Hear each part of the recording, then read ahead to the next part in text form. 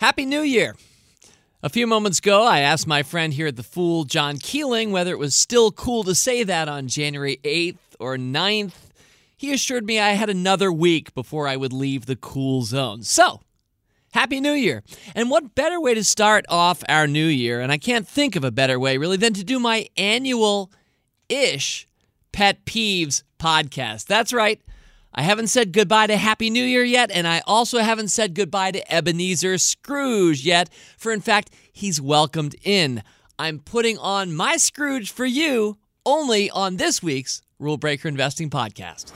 Thanks to LinkedIn for supporting Rule Breaker Investing. Find the right people for your business this year, the year of 2019, at linkedin.com/fool. Get $50 off your first job post. That's linkedin.com/fool. Terms and conditions apply. It's the Rule Breaker Investing Podcast with Motley Fool co-founder David Gardner. Welcome back to Rule Breaker Investing. As bad as the stock market ended 2018, I'm happy to say for those of us who just stayed invested all the way through, and I'm only looking back over 1 week now or so, but it's been an awfully nice start to 2019. So in my experience, just getting on that log flume ride and just riding that log flume, but in contrast to the log flumes that I've ridden in my life, it doesn't end by going down. No. It's the opposite. It's the reverse gravity log flume of the stock market. You just stay on that log flume ride, and I think you're going to be happy by the end. The date was November 1st, 2017. I had my friend Roy Spence on this podcast, and Roy said something, one of those lines that sticks with me. I hope it'll stick with you. I love it. He said, I'm a for person. I'm a for person. In other words, he's for things. In a world where often people seem to want to define themselves by what they're against, he's a for person. I'm a for person. I hope you're a for person too. Now, it makes sense to have some against in all of us. I like to think we're well-integrated, balanced adults, or even, because I know some of us are kids listening to Rule Breaker Investing, regardless of your age. I think it's good to have some balance there. But in a world where there's too much against a lot of the time, I'm a for person. But that's all a disclaimer, because this week, I'm an against person, and we do this about once a year on this podcast. In fact, I was checking back. It wasn't 2 weeks after Roy was on this podcast. It was November 15th, 2017. That's the last time I got to air out some of my pet peeves. So I guess I was inspired by Roy to flip it and go with some against. But this is something that I've done about once a year on our podcast. We're in our 4th year of this podcast. And in fact, this is the 4th time I will have done my pet peeves. Every single time I'm bringing you maybe 6, 7, or 8 of them, and they're always new. So you might be wondering, how long is this guy's pet peeves list, and is that mentally healthy? And I like to think that it's far longer than what I'm even sharing with you. I'm just giving you the best of my pet peeves list. And in fact, I'm going to ask you right now for our mailbag at the end of this month, if you have a really good pet peeve, I'd love to hear it, because maybe you could make one of your pet peeves one of mine too. You can make me more petulant to start the year 2019. So here's already a call for action on our Rule Breaker Investing mailbag at the end of this month. Now, obviously, I'm having fun. Pet peeves, let's briefly look at the phrase. The pet part of it means that it's probably unique to you, or it's special to you. So this is a rather self-indulgent 30 minutes or so we're going to spend together. Self-indulgent on my part, because these are kind of my pet peeves. I know you have your pet peeves, and I've even asked you for your best one for this month's mailbag. But I want to make it clear that if anything I say here influences you, I would hope to make the world better, to stand against something that we should be fighting against together, then that's why I'm doing this podcast. But I'm also the first to say these are my pet peeves. You might have better ones, nobler ones I can learn from. So I do realize there's a little bit of self-indulgence here. And then the peeve part of the phrase pet peeve, to me, you have to experience it a number of times before it becomes a peeve. You're not allowed to react negatively to one thing that you've seen once. No, the true pet peeve, I think, is something that you've experienced many times. And so it builds itself up into making it on your pet peeve list. Now, I have talked about where I keep my lists in life. I use Evernote. I'm sure there are a lot of other good note-taking, note-saving apps out there on the internet, but I've used Evernote for years. And yes, one of my thousands of Evernotes that I keep is simply entitled My Pet Peeves, and I'll just pin something up on it here or there over the course of a year. And then once I have enough good ones, I figure, let's do a Rule Breaker Investing Pet Peeves podcast. So this is Volume 3, Pet Peeves Volume 3, but you should know that the very first one we ever did, we didn't realize it would be a volume set yet. So the very first one, we're going to do a little history before we get into my 6 pet peeves to share with you here at the start of 2019. We're going to do a little history. The very first Pet Peeve podcast was February 3rd, 2016. It was called The Language of Investing. And I think for each of these, I'll just give you a little snippet, a little taste of what we've covered. I do think these are some of our more evergreen podcasts. So maybe I was talking about a stock 3 years ago on this podcast where I don't feel the same way today. But these pet peeves that I was talking about 3 years ago, I probably do still feel the same way today. So when I was sharing with you on that podcast, I remember talking about the word names and how people put names in place of stocks. They'll say, yeah, I bought 3 good names last week. And my rant there is just that in my experience, people who refer to corporations or stocks, really businesses, employing sometimes thousands of people with lots of stakeholders doing great things in this world, and for this person, it's just a name. To me, that sounds like trader talk, like, just a name that you'll briefly get to know before you flip it for some other name. So I don't like the encroachment or the concept really, of names when it comes down to CNBC or other financial broadcasting. I remember saying that there on that podcast. Then fast forward to Pet Peeves Volume 1 when we finally made this a series for Rule Breaker Investing. And on that one, July 20th, 2016, perhaps for some of my longtime listeners, maybe I said this memorably for you back then. So when I bring it right back up now, maybe you'll be nodding your head knowingly, still there with me. It's when people use a phrase like this: I'll be honest with you. Or let me be honest with you, or honestly, or frankly. Anytime I hear a word or phrase that says something like, let me be honest with you, it makes me wonder, weren't you always being honest with me? You need to highlight that you're about to say something to me that's honest? Was our relationship not on firmer turf? So yes, obviously I'm having a little fun here. I'm sure I've said it occasionally in 2018. Maybe I said, let me be honest with you to somebody. But if I did, then as is the case for some of the other things I do in this podcast, I put the dead arm rule in place. So if you ever hear me say honestly or frankly or let me be honest with you, and not in jest, but seriously, and you're near me, geographically, physically, please walk up and give me a dead arm. I'm more than happy to accept the dead arm rule around the phrase, let me be honest with you. But in the meantime, let's all try to do that less. Let's just be honest and not have to signal that we're actually going to be honest with somebody. All right, so that was a snippet from Pet Peeves Volume 1, and then the most recent one was Pet Peeves Volume 2. I'm sad to note it was November 15th of 2017, as I mentioned, just a couple weeks after Roy Spence was on our podcast. That means I didn't even do a Pet Peeves podcast in the whole year of 2018, but I was building up some material for this one, I suppose. But on that one, well, I'll just pull 2 snippets. One is just bailers, people who bail. Like you've traded a few emails or you've gone back and forth on Facebook for like 2 weeks. You're going to have coffee this morning, and then 10 minutes before you take the metro or the cab or you walk to the coffee spot, your friend bails. And it's okay to do that once. We're all human. No, bailing and bailers are when people do that again and again. And that is definitely a pet peeve of mine. And another pet peeve, this is probably not as important as not bailing, but 0% precipitation. Any weather app, in my experience, unless you're in the Mojave Desert, or unless you're at some extreme climate somewhere around the earth where it literally always or never rains. In this case, we're talking about never. Do not go with 0% precipitation. I see it regularly here in Washington, D.C., an area that is volatile, to say the least.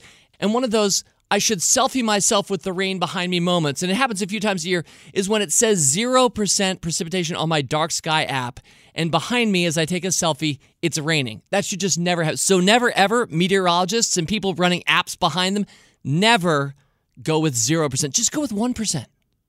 You never know there are black swans out there all the time. 1%. 0% sends the wrong message. Okay, now you can see how important some of these pet peeves are to really solve the problems of the world, to heal our species. And that's what I'm going to try to do with my 6 here to kick off 2019. All right, pet peeve number 1. This one's for all the development officers out there. Yep, a lot of you are running campaigns. You're hoping to get money from the rest of us, and you're working for some very worthy causes, and I acknowledge that. In fact, having written a fair number of checks last month, and I bet I'm not the only one on this podcast who writes some charitable checks in December, I'm aware of just how many people see how many needs to fulfill on this earth. And yet, I feel like sometime in the last 3 to 5 years, we all read the same book, development officers, or we started singing from the same song sheet. And I'll provide a quick example before I let you know the pet peeve part of this. I'm sorry to expose my own college alma mater in this case, and I do dearly admire and like Chancellor Carol Folt, but I received last year this email from the University of North Carolina, Chapel Hill, and I quote, "Join Chancellor Carol L. Folt and Carolina's extraordinary scholarship recipients for the launch of the Carolina Edge, a bold strategic initiative that will provide $1 billion to bring the best and brightest students to our campus, and for a celebration of scholarship support's impact across campus. Meet the students, learn about their work, see how the generosity of Carolina donors like you gives these students the edge in the classroom and beyond. The Carolina Edge is a part of, quote, For All Kind, the campaign for Carolina, end quote, an ambitious fundraising effort to raise $4.25 billion by 2022. We hope you can join us, end quote." Discerning listeners may have already begun to suspect what has become a pet peeve of mine in the last year, and that is the constant reliance on the phrases bold or ambitious for any campaign that anybody seems to be launching. Now, I acknowledge that sometimes it is bold. And indeed, when you feel like you're asking more money than you're going to get, when you're asking the rest of us to reach even deeper into our wallets or pocketbooks, yes, that is bold of you. But if everybody in your field is being bold and ambitious, there's a lot of generosity out there, but it starts to drain the rest of us.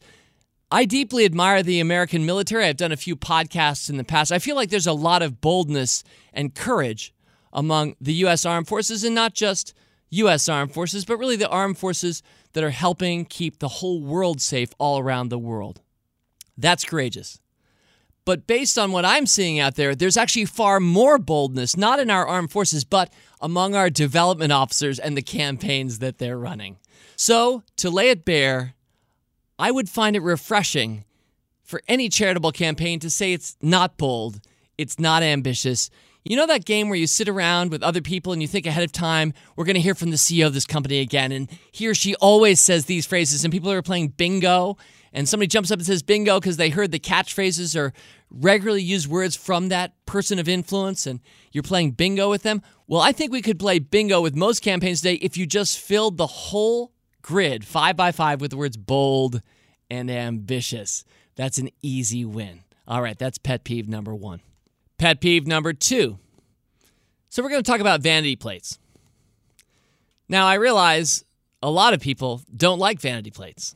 And you might think that I'm about to say that a pet peeve of mine are vanity plates, but we're going to head the opposite direction. Now, before we do, I should make sure I'm defining my terms, because this is a colloquial term that we use here in the United States of America. I know we have a lot of international listeners. You might use this phrase too. You might recognize it, but if you don't, I want you to know that we have a choice here in the United States of America. You could either take the license plate for your new car that's given to you by your state government, that'll have a random group of numbers or letters, kind of an alphanumeric randomness. And this is definitely universal. I just spent some of my break in London, and sure enough, London, there are a lot of 6-letter license plates darting around the city, and it's very clearly been randomized. So that's what all of us kind of get default issued. But some people seem, for whatever reason, willing to pay above that. Might be $40, might be $100, to pay above that to actually have a word on the license plate of their car. Now, as you might suspect, I am, in fact, one of those people, and I'm hoping not to be defensive with this particular point, but I want to say that pet peeve number 2, I'm going to call it vanity plate hate. And I think there are a few reasons that we should not hate the people who pay money to say something on their license plate. Here's reason number 1. Reason number 1, and this is the most important reason, is that they're giving free money to the state. They are voluntarily paying a tax. They're adding money to your coffers. They're making services more affordable by paying above their standard government-issued license plate to say something on their car. They're helping.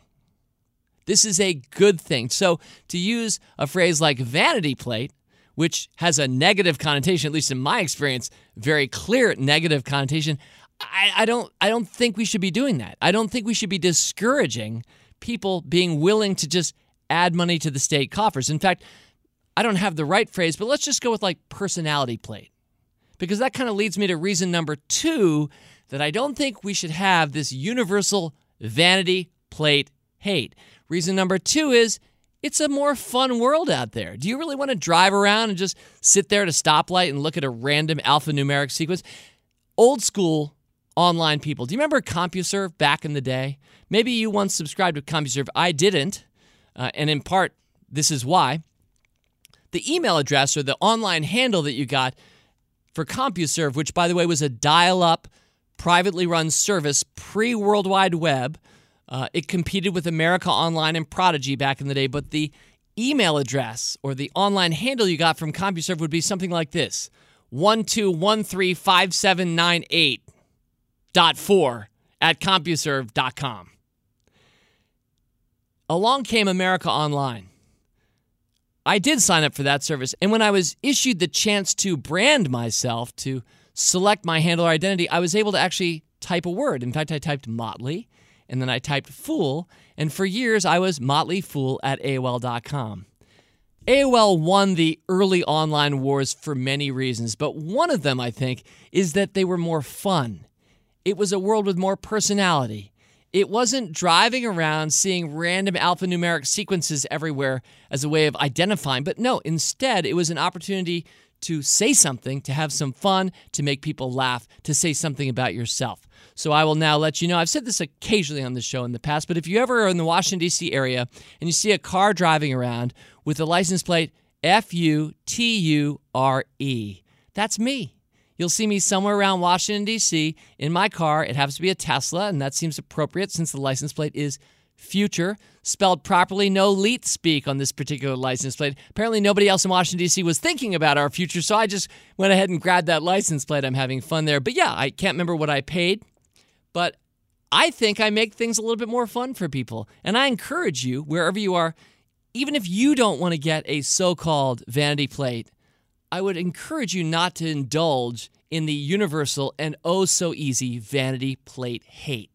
In fact, hashtag vanity plate hate as a consequence of this week's podcast may start trending on Twitter, but if it does, I think another great hashtag would be motley plate, because that's kind of what I think. That one comes from my producer and friend Rick Engdahl, who suggested, hey, it's kind of a more motley world out there. So yeah, pet peeve number 2, I think we've pounded this one into the ground, but enough with the vanity plate hate.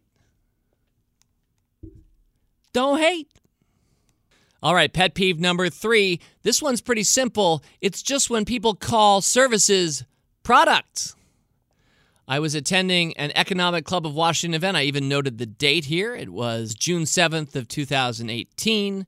This is kind of a luncheon where visiting CEOs come in and some of us get to go in and hear them get interviewed and maybe ask a question. I really enjoyed him. It was the United Airlines CEO, Oscar Munoz. It seems like he's doing a good job. So I respect Oscar, but unfortunately, he didn't know that he was tripping into the bear trap of one of my pet peeves when he said this about Delta, which is one of course, United Airlines competitors. He said, quote, "They have a great product too," end quote. Now, I don't know about you, but when I sit down in a seat on a JetBlue or Lufthansa, whatever my plane brand is, I don't sit around and look around and go, this is a good product. That not only does that sound like corporate biz talk to me, but it sounds like backward-looking 3 decades ago ways of talking about the world biz talk to me. Services, which is really what you're getting when you're sitting down in an airplane, you're being served. It's a service. Almost all of transportation, for example, is a service. What the Motley Fool offers online, those are services. Sometimes we may even call them products. If we do so in our marketing, they're doing that against my wishes. Not that anybody needs to listen to me at the Motley Fool, but services are an increasingly important part of our economy worldwide, and rightly so, because as Kevin Kelly, the co-founder of Wired, and a wonderful podcast interview here on this podcast a year or so ago, as Kevin Kelly's pointed out, dematerialization is one of the more important trends of our times. Things that used to be physical are disappearing. You no longer really need a GPS device now that you have a phone. You also don't necessarily need an alarm clock next to your pillow anymore when you have a phone. Things that used to be physical are disappearing. Products are becoming less relevant and services are becoming more relevant, and Delta is not a product. I don't think United Airlines, Mr. Munoz, is either. I think you do yourself and your competitors a disservice when you use the word product, which I always prefer, if possible. He didn't do this, but I like to do this with a little bit of a Midwestern twang there, a little bit of product, right? So when services are called, well, products, that's a pet peeve. Pet peeve number 3. Well, 3 more, but first, making that perfect hire can help set your team up for success in the new year, but where do you find that person? That's why when it comes to posting your job, go where you have access to an engaged community that people visit every day, and that, of course, would be LinkedIn. Most LinkedIn members aren't checking job boards regularly, but 9 out of 10 LinkedIn members are open to and interested in new opportunities like yours.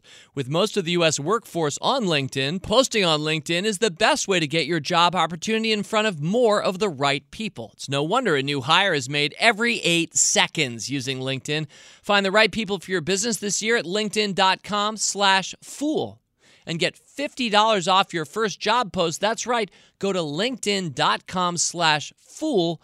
Terms and conditions apply. And before I get back to pet peeve number 4, I always like to point out when one of our sponsors was a formerly great stock pick of ours, and certainly LinkedIn was a tremendous Rule Breaker winner. I was sad as the lead advisor for Motley Fool Rule Breakers, which I've been doing for 15 years and counting now. I was really sad when Microsoft decided to buy LinkedIn because they pulled one of my favorite stocks off of the market. These days, when you own Microsoft stock, which has been a pretty good performer the last few years, you are in part owning LinkedIn since Microsoft owns LinkedIn. Anyway, thank you, LinkedIn, for your sponsorship. All right, pet peeve number 4, and let's talk a little bit about the stock market here. I feel like I've been talking about things that are arguably not as important as the stock market. Vanity plate hate. I mean, how important really is that? But pet peeve number 4 reflects a little bit on who should be getting credited or blamed when it comes to stock market movements. And so, yeah, my pet peeve here is I don't believe that any president, regardless of whether I'm talking about the present one or any past one, should spend much time taking credit or blame for what happens with the stock market during his or one day her term. In my experience, most presidents don't spend a lot of time blaming or taking credit for stock market moves, but the pet peeve here is that I have never regarded the stock market's movements as reflective of any presiding president. I wouldn't suggest you do so either, or listen to anyone in the media or politics who suggests otherwise. Because the market moves up or down based on conditions that were set in place well before any given administration. And then on the other hand, the market is always looking ahead. Its prices are being set in part on expectations lasting beyond the current administration. So to read the market as if it reflects well or poorly on a president, I think is to misunderstand our economy and our markets, which are far more deeply rooted in the private sector, which I think anyway is itself far more deeply rooted than the public sector or whatever is our current administration. It's always funny when new administrations kick off, people speculate about which stocks will do well over the next 3 or 4 years. But again, so much of what the stock market is doing is reacting to what's already happened. If we've had a big run-up, sometimes the market will just sell off, and that doesn't really reflect on an administration. And again, since the market's always looking ahead, this idea that you and I can use the stock market's performance as a proxy for what's happening in Washington, even though I was born in Washington and live in Washington, D.C. today, I strongly disagree with. So pet peeve number 4, pretty clear here. Let's not spend a lot of time blaming anybody or crediting anybody, specifically in the executive office, with the movement of the stock market. It's a much bigger thing than whatever the present administration is. It runs, as I say, to the very roots of America, long-standing businesses that have been around for decades, entrepreneurs that are getting started in garages even now. They're really powering the world around us. The products and services we buy every day, their employees stay for decades sometimes. Most administrations last 4 or 8 years. So I think it's a real mistake to spend much time at all thinking a lot about how the stock market's movements are crediting or blaming what's happening in Washington. Obviously, they're a little bit tied together, but not nearly enough as most people think, at least in my experience. All right, pet peeve number 5. I don't think it would be a pet peeve podcast of mine if I didn't look at language just a little bit. So I just have a couple. I majored in English literature at the University of North Carolina, but I really do fashion myself a pedant. And it's a word that I think has a noble background, and it's a noble calling for those of us who want to look at language carefully. For me, it's been very helpful. This is on a slightly more serious note. Usually I'm half joking when I do my pet peeve podcast, but I think it can be really instructive to listen to what terms or words people use as they're describing the stock market or finance or their own relationship with savings and investing, or just listening to the language that we use. I think the more that you or I become acute observers of not just the language used by others, but the language that we ourselves are using, I think the smarter we can be. And some of our insights at The Motley Fool that help us beat the market are specifically by noticing the conventional wisdom that's out there along various dynamics of the stock market or business, seeing what people are saying, and then going the opposite direction. And we often create extra value when we do that. So language snafus, and I've got 2 regionalisms I'm going to go with. One is the American South, and then the other is Great Britain. So in the American South, I want to simplify how we talk just briefly. In my experience, and this is not just true of the South, and I love the South, so I want to make that really clear. But when people say where we're at, we're using an unnecessary word there. And I'm always... Mr. Carrick, my 11th grade composition teacher, struck out so many words from the papers that I wrote, and I was so at the time distraught by the red lines that went through every 4th or 5th word of my compositions. But then, in retrospect, decades later, I'm so grateful for that I see an opportunity to just put a red line through. So we don't need to ever say at there. It's just where we are, not where we're at. It's just as quick to say where we're at, and it might sound fun, but it's just really where we are, not where we are at. So just trying to help here. And then let's go across the pond, having just spent a little time in London, and there's an unnecessary syllable being added to an otherwise lovely word. And it'll pop up if you're looking at a map and you're standing there with your British friend and you need to turn the map around because the person who has the map has flipped it the wrong way around and you're trying to orient yourself. And so your British friend, in my experience, will say, oh, let's orientate the map. It's about orientating the map. There's no need for the Tate part. It's just let's orient the map. And because British English is the highest form of English, and after all, English started in Great Britain, it's somewhat ironic perhaps for me to be throwing this back across the pond, but my British friends, we never ever need to say orientate. It's unnecessary. Orient is a lovely word. And if that were the end of this podcast, I would describe that as a very dull ending because it's kind of a small point and not really, we'd be going out with a whimper, not a bang. I'm not sure that number 6 is going to give us the bang that we want. I hope that you've already heard a bang or two in this podcast, enough to share with a friend or throw it out there on social media and to send me your best pet peeve for this month's mailbag. But I'm going to close out with something from my favorite sport, and that's baseball.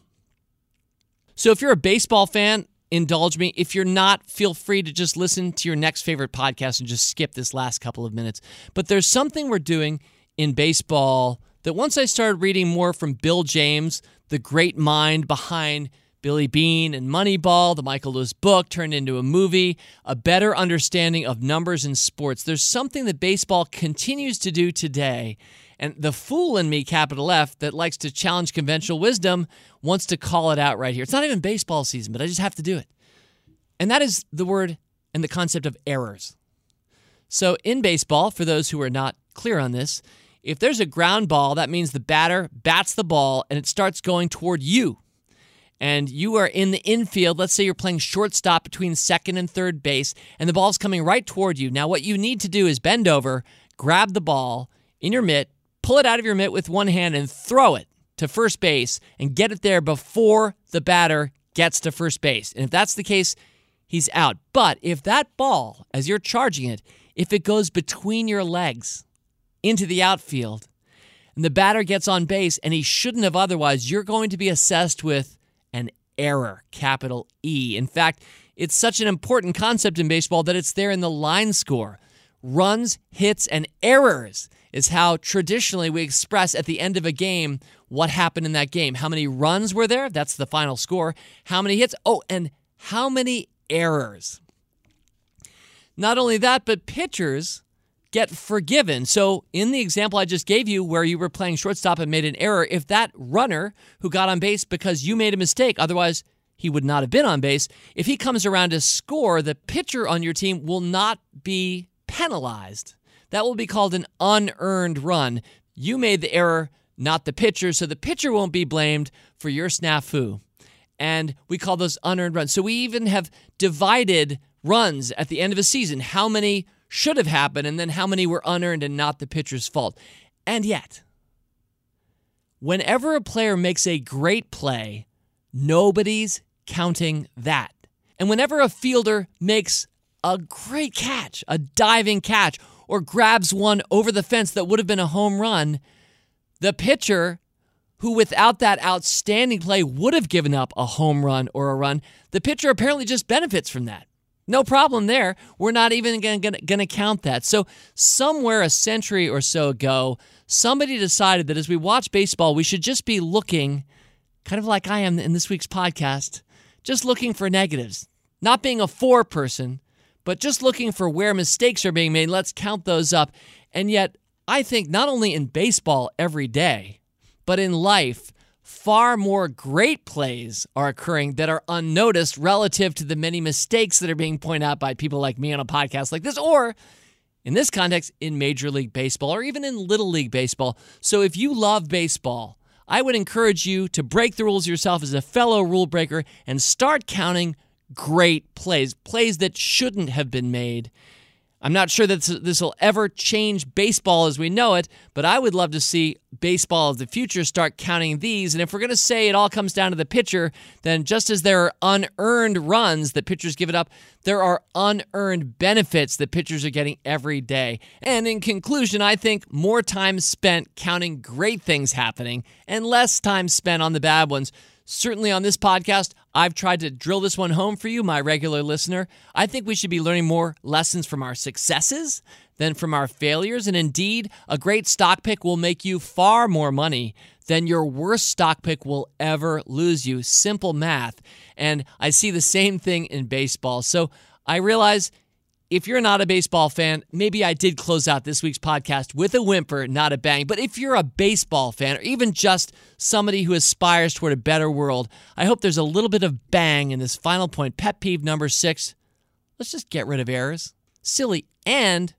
Or let's replace them by starting to count the great unexpected things that happen in baseball, in your portfolio, or in life.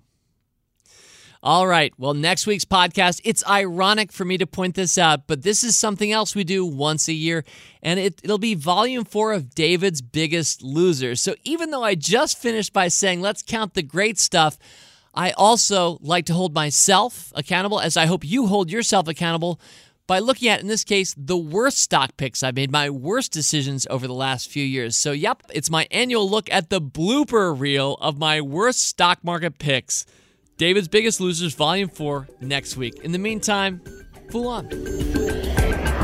As always, people on this program may have interest in the stocks they talk about, and the Motley Fool may have formal recommendations for or against. So don't buy or sell stocks based solely on what you hear. Learn more about rule breaker investing at rbi.fool.com.